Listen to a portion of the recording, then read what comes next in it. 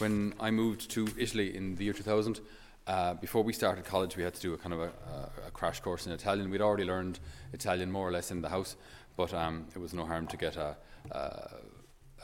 couple of lessons in actual Italian grammar as well. So we went along to this course, and it was great. And there was a lady giving the course from Rome, an attractive youngish lady. Well, she was older than us, but I don't know what she was, mid-30s or something. And so she was teaching us, not only how to speak Italian, but how to speak Roman, which is a lot more fun, and that. And then we came across this phenomenon, which she explained in detail, about cats in Rome. Because there's an expression, if you say, no one came to it, we'd say in English, no one came to it. In Italian, you'd say, there was no one but 4 cats. That's how, that's how you say it, okay? So it's c'erano solo 4 gatti, is how you say it. There were 4 cats there, means there was no one there, okay? And we said, cats? What? Where? Why? And she went on to explain, in part anyway, where she thinks that the expression came from, in part. I mean, there's probably more to it, but... and it was this rather sad explanation where very often, due to a host of reasons, which we'll look into briefly, a lot of women would end up not getting married in Rome. And in order to have something there, they'd get cats, because dogs are too big and awkward and messy, cats are compact. And so there's just an awful lot of cats around, right? And that just really struck me as so sad, so sad. And what's been interesting is that since then, I suppose I've just been kind of made aware of that possibility that someone might get an animal in substitute of a person. And then, like, working or walking with young people as well, you see that as well, where sometimes people are really, really attached to their dog or their cat or their goldfish, whatever it may be. Well, usually a dog or a cat. Usually a dog, because cats are from Satan. And so, usually a dog. And I get it, because you come home from a day's college or a day's work, the dog is always happy to see you. Always. Always. They just like the tail wags and the little smile, little face. And even, don't want to be kind of letting the cat out of the bag or anything, but like first thing in the morning, when my alarm goes off, my little pooch walks over from the far side of my house, walks over and just sits there, waiting for his morning rub. Then I give him about 3 or 4 seconds, and then he just walks away again, walks off and waits at the door to be let out. But every morning, just he's glad to see me. Every morning. So I get it, but it's just really sad when that can become a substitute for human love. Because then we're shifting the order of things. We're shifting the priorities here. We're shifting. Well, something has broken. If we're completely honest, I think something has broken in our hearts, and this could be a huge topic altogether. But we haven't time to go into it in detail. But like, there are some issues here that need to be looked at, and I do this all in the context of this Advent season, where you have Saint Joseph, if you will, the least qualified of the Holy Family, who's leading the Holy Family. And he's guiding Our Lady, who is preserved from all stain of original sin and who is carrying God. And here you have, if you will, a mere mortal, a mere saint in comparison to the Immaculate Conception and God, a saint, but you get it, leading the Holy Family. And a huge problem that has crept into our society in the last couple of decades is the lack of good, trustworthy men. This is a huge problem. This is an enormous problem, because for decades now, I often meet young women who'd be very eligible to be wonderful wives and moms, and they're scared of being alone, terrified of being forgotten, and so then choose maybe to settle for less. So rather than waiting for waiting for a Saint Joseph, waiting for a guy who'll honour them and love them, protect them, take care of them, treasure them, reverence them, respect them, they'll settle for less, because what you going to do? Or you end up alone and get a load of cats. That's kind of the understanding. So we have,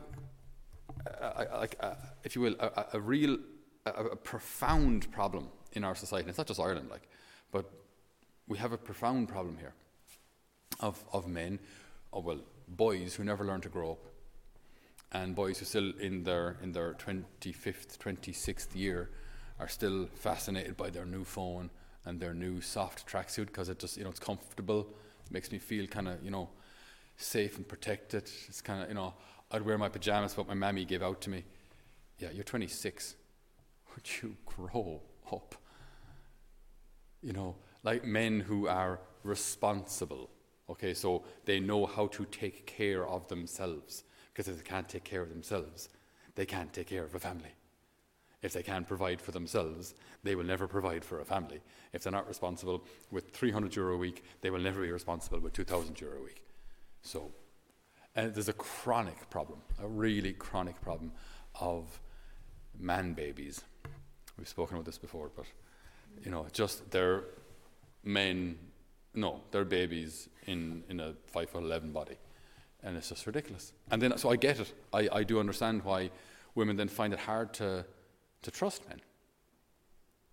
Because why would you give your heart to someone who quite clearly has no ability to take responsibility for themselves? So it's the slightly larger picture in this is that is an absolutely diabolical plan to destroy the family too. Because this isn't vanity, or it isn't about power or anything, but the father's supposed to protect the family. The father's supposed to protect the family. He's supposed to lead the family. But that's not like that women are inferior or anything. Sure, women are the heart of the family. They what make the family a home, a warm, welcoming place to be. Is that an inferior vocation? Not at all. But men are supposed to lead the family to God. That shouldn't be delegated out to the women. Or the women will they'll do the prayer stuff. I'll do the dig and spud stuff. No. Men are supposed to also lead their family to God. And we have a real problem in society at the moment if that's not the case. Now, what's interesting then is, as I say, that's a diabolical plan, but it also goes a little further, because that understanding or lack of trust of men then generally gets projected onto God. So if men won't stay around, and if I can't trust them, I can't really trust God either. Ultimately, you're kind of on your own. So you kind of have to make the best of what you have. And if what you have isn't great, well, good, do what you can, because you're on your own. And there's, this is just a real problem. It's a real problem out there. Really, people feel that they're on their own, regardless of how much social media they have. Ultimately, when the batteries die and the internet is disconnected, they feel so alone. So that's fairly negative so far. So better dig us out of this one. The reading. So, the reading. It's difficult. It is difficult for us. It is difficult for us to really give God the place of love that He deserves in our hearts. So, that God will be my everything.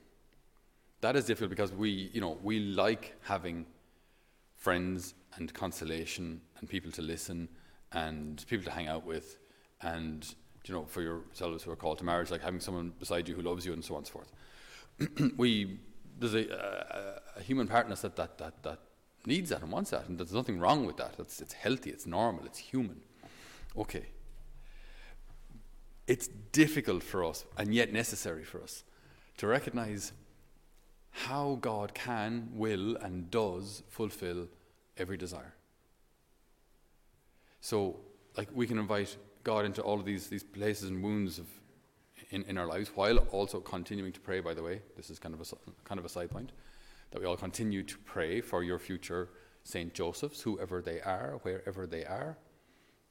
Pray for them. Pray for them. They're out there somewhere. There aren't as many as there used to be, but there are good men out there.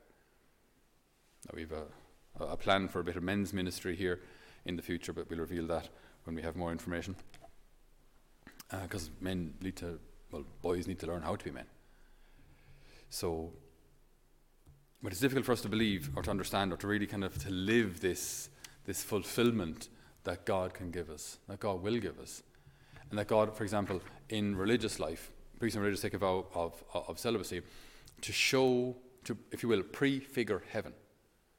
To prefigure heaven. So I don't get married, don't have kids, to show that in heaven, that's what we do. In heaven, we don't get married, we don't have kids, but we're perfectly happy. So this reality that we live down here is allowing God to be my everything. And by doing that, we're prefiguring heaven, showing that kids and family or sexual intimacy, those kind of things, they're not the maximum expression of love. They're not. For the mountains may depart, and the hills may be shaken, but my love for you will never leave you, and my covenant of peace with you will never be shaken. It is the Lord who takes pity on you. They were the last words of our reading from the prophet Isaiah.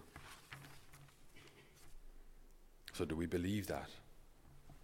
Do I believe that the Lord can give me everything I need? Do I believe that his love for me is faithful, it's undying, it is eternal? Because if I hold on to that, then I've got a good foundation. Now, based on that foundation, now I'm not going into a relationship needy. Because if I'm going into a relationship grappling onto someone, I need you to complete me, that's a dangerous foundation for any sort of a relationship. Because then you go in dependent. And then as soon as the other person isn't as perfect as you thought, everything crumbles. Whereas if you go into a relationship kind of whole, with solid, well, I went into a relationship solid, that's a stupid word, going into a relationship healthy, balanced. Now, I'm not leaning on a person. I walk with them, but I'm not I don't collapse without them. That's a much better foundation for a marriage, for a relationship. So it starts with our having a healthy relationship with God and being healed and healthy and complete and whole. And then into that, then I enter into a relationship, and now I'm actually able to give myself in a relationship because I've got something to give, as opposed to going into a relationship because I need you. I've got something to give. I'm able to give of myself now. But this takes a lot of faith on our part to walk with the Lord first, to put the Lord first in our lives, and to really believe his promises. So this Easter season, this Advent season, preparation for Christmas, it's serious. This is real adult stuff, where we're learning to heal, we're learning to walk with the Lord, we're learning to have relationships, we're learning to not, if you will, apply or project the bad relationships we've had with people here, with men here, onto God, but to see him as a loving Father whose love is undying, whose love is faithful. And so we listen again to the last words of our reading today from the prophet Isaiah, and allow God, our loving Father, to speak these words into your heart. For the mountains may depart, the hills may be shaken, but my love for you will never leave you, and my covenant of peace with you will never be shaken, says the Lord who takes pity on you.